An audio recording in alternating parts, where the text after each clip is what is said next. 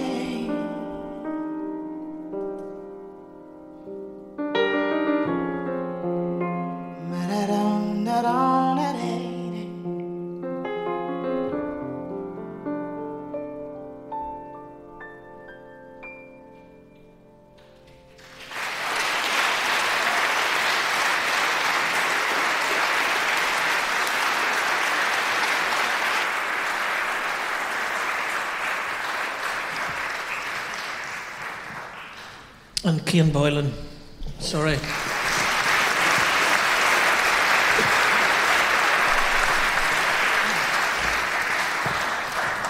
You open your mouth and this thing happens that last year in St.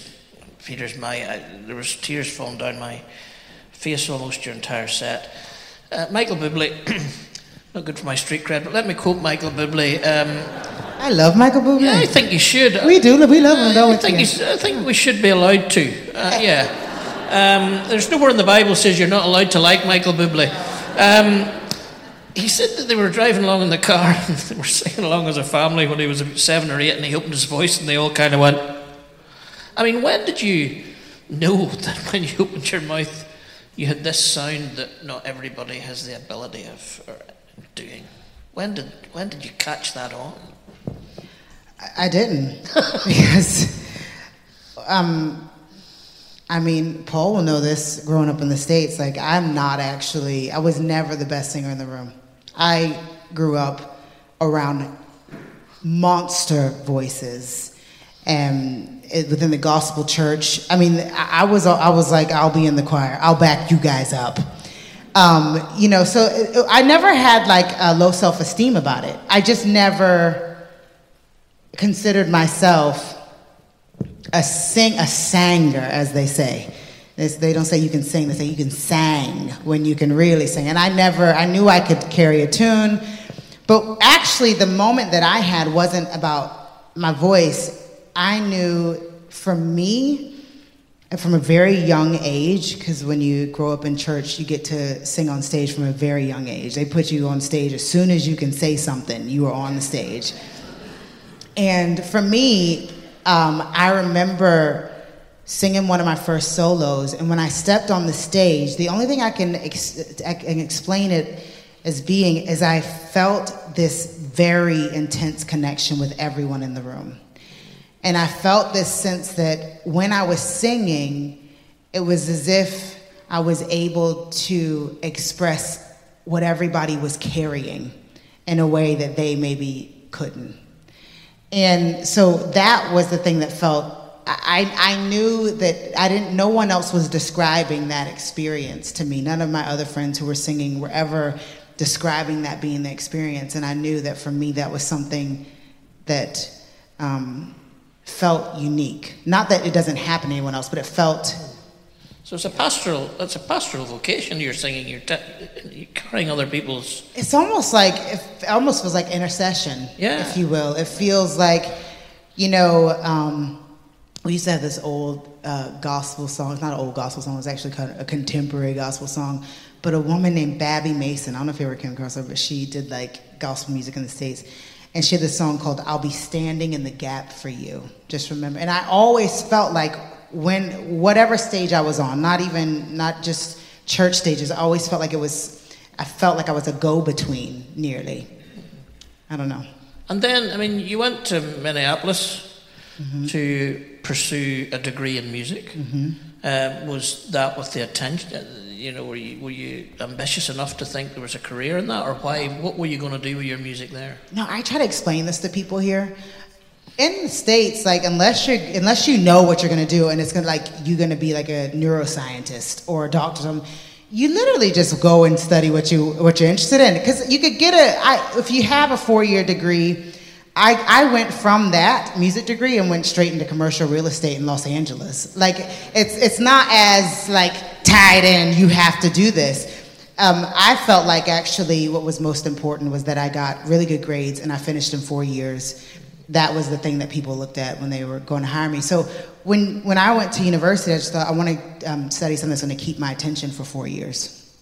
And there's rumors of Kanye singing with Kanye. Is that did happen? I mean, how does that happen? Do you remember when Hurricane Katrina happened? Yeah. And we have this tradition in the States that when there's I don't know if they do it so much anymore, but it was a lot of when I was growing up. Whenever there's like a natural disaster, something where they needed people to donate to a cause, and it was very quick. They would do these, all these musicians would come in and perform on television, and all the people in the back with the phones, just on the phones, talking to people, taking money.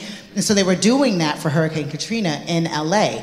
Well, when that was going on, I just scared myself and thought maybe it was a different disaster. Anyway, there was some disaster. I don't know. Do not quote me on it. Do not go look up things. There was some disaster. And whatever the disaster was, Kanye's regular singers could not make it to him in time. It was like literally he got phone calls from me the next day. And I had been singing by just accident. Everything was by fluke. I'd been singing at the House of Blues for their Sunday brunch with a small group of singers, just having fun. I was their backup singer. They were way better than I was. And they called them. They said, we need singers for Kanye for this show. And next day, I'm in the room with Kanye West, and Jesus Walks was the song. Oh, wow. Yeah. And did you think real estate, maybe it could give that a miss and head with Kanye, or? No, because, you know, it's funny. I am not the type of person that it takes a certain type of person to enjoy the music industry. It's not a bad person. It's just a certain type of person that industry energizes them. And I'm not that person. I don't, small talk really, honestly, I'd rather pluck out my own eyes than have a bit of small talk. That's why I like you, because we've never had small talk in our lives. You don't even know my kids' names. Like, we just went straight to, you know, the civil rights movement. And so, not yet. You know, that kind of thing. I always felt like I couldn't do music because I didn't see myself in the industry, and the music business was a certain type of thing that I just thought maybe that isn't for me. So I did that thing with Kanye West, and I had another run-in with the producer of the Pussycat Dolls, which, you look at me, I'm not a Pussycat Doll. Do you know what I mean? If you don't know who they are, don't look them up. You're not knowing. Please don't. No. You know, no, it's nothing weird, but you know.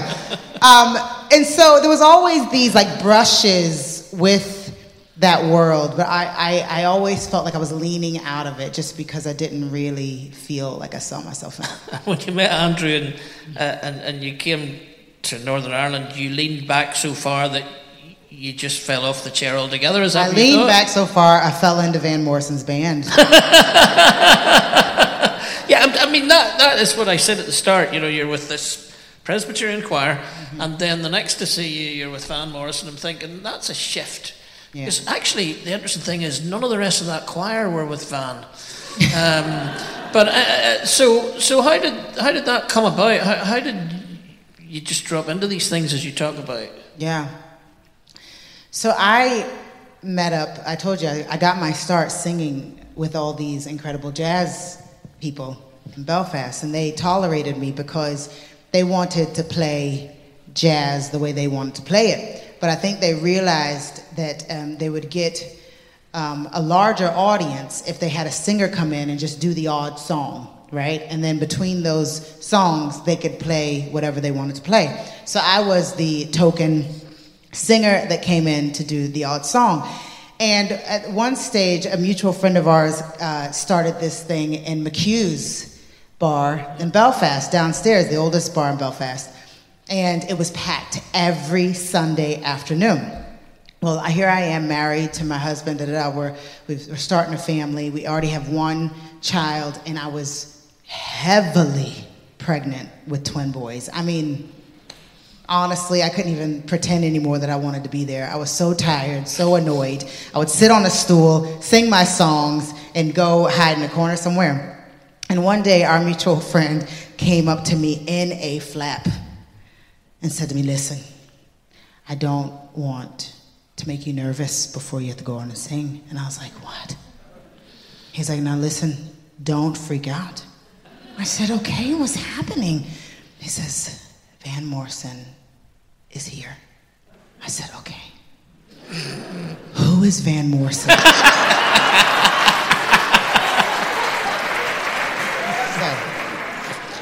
And I think he was there because he was looking for a new backing singer, but I was heavily pregnant, so he came for a while, a few weeks or months or whatever. He came every week or every other week or something. And then I went off and I had my boys, and about 8 months later, I got a phone call from his office, kind of like, are you done raising those children yet? Can you? So that was the beginning of that, yeah.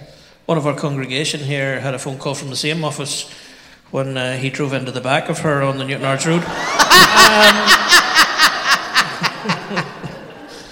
So, you're singing with Van, and many of us are there, or at least we were there for the 70th, which was an amazing thing, bottom of Cypress Avenue and Van Morrison's 70th birthday. I mean, I watched it again this week in research for our interview, and just the very idea that it happened is a moment, I think, in music history. But I'm watching you, particularly there, where you become Cliff Richard because you're singing "Whenever God Shines His Light," and I'm trying to watch it. I'm thinking, is this exciting or absolutely terrifying?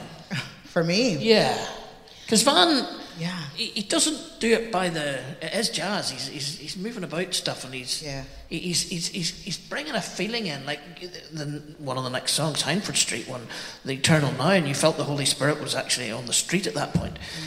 What's it like to be in those moments with Van, and is it always exciting or a bit nervous as well? Yeah, I mean, you know the old saying, ignorance is bliss, and I think because when I was growing up, we had such rich music at our fingertips. We weren't hurting for music. I genuinely did not know about Van Morrison, you know, because I always joke and say, I now know that people call him Blue-Eyed Soul, right? But then when you have when you have soul, you don't go looking for Blue-Eyed Soul. It wasn't like I heard him and I didn't like him. I just genuinely didn't need to hear him. It didn't get to my parents. And funny enough, now my whole family, because they have gone to so many Van Morrison concerts in the U.S., they love him. But it was like they were like in their 50s and 60s, like, who is this? We just didn't know. And so for me, the ignorance is bliss. I didn't have probably the same. I would imagine if I was on stage with Stevie Wonder and he started singing like "Isn't She Lovely," I would nearly be too afraid to sing it with him. I'd be like, am I allowed to put my voice next to this man's voice on this song? Like, it would almost be a bit too sacred. And because I didn't have that, it was beautiful for me because I was discovering his music as I was learning his music to do his backing vocals. So for me, and because I grew up in church where you did have these like Holy Spirit moments, I felt really comfortable. I was like, oh, this is incredible. When he would stretch out on songs and people would be feeling all sorts of things, it felt normal to me. It felt. Do you think really, when you say it like that, you maybe got the gig because it wasn't as precious to you, whereas it was more precious for others. I wouldn't even begin to try and understand why I got that gig. I don't even try, just the take, whatever. But it was a good time in your life. It was an amazing time. I learned so much. I think I needed, it was nearly 7 years. I think I needed that to fully accept that I am a musician and this is what I am supposed to be doing. It took that long. I'd like to sing again, but you talked about, and he set his head down, he's maybe falling asleep over there, but when you're writing with Kane, I'm almost was going to just take the microphone over to him, because you're coming out of something where you've never heard of Van Morrison, because you've no need to hear about Van Morrison, and Kane, you've come up out of a different, in some ways, upbringing, or not upbringing, but musical influences in your life growing up in Dublin. So writing together, are you learning from each other? How... Kian's teaching me.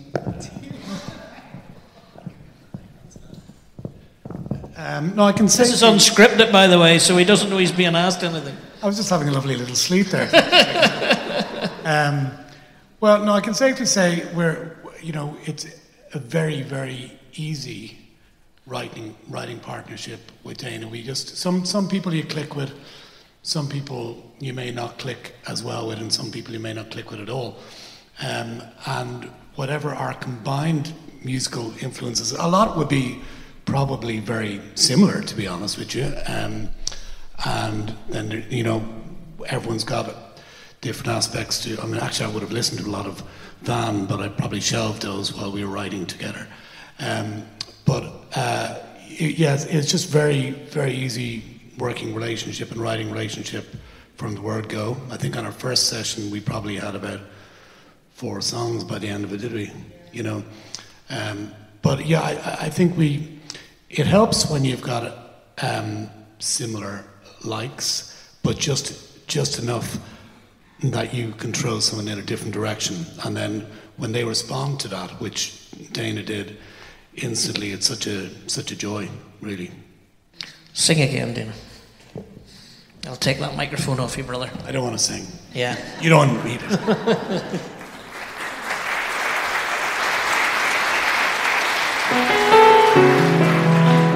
This song is a really good example of actually something being written from a place where both Keen and I have a lot of commonality in what we love. And I came to Keen one day and I said, the world is so complicated. We can sort of major on the darkness a lot. You hear we talk a lot about what's wrong. And we know that life is complicated. And I said, I kind of miss, those romantic comedies like When Harry Met Sally.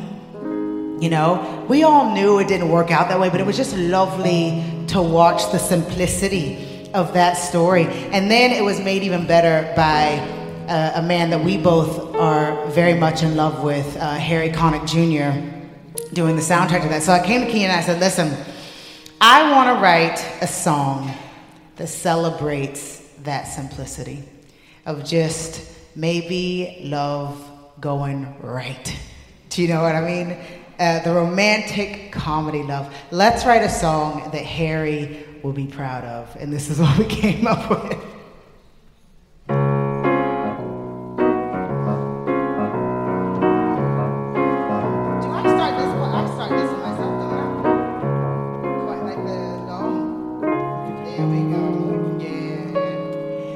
I feel like somebody in love.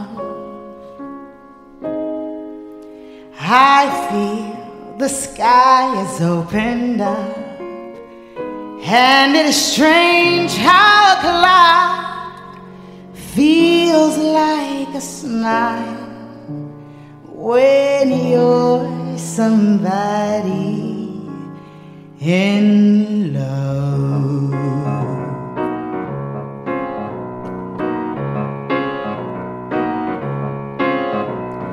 I feel like somebody in love. I feel the sky is opened up, and it is strange how cloud feels like a smile when you're somebody in love. I feel like somebody enough. Never been one to open up, so it's a mystery to me how I could be suddenly craving your touch.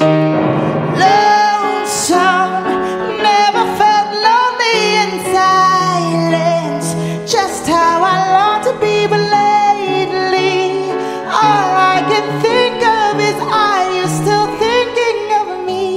So maybe I'm somebody in love.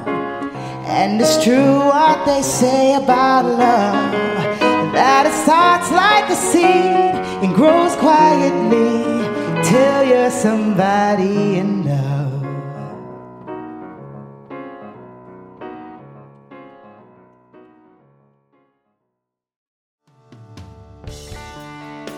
You've been listening to the Soul Surmise Podcast with Steve Stockman. The series is produced in Hollywood by Peter Greer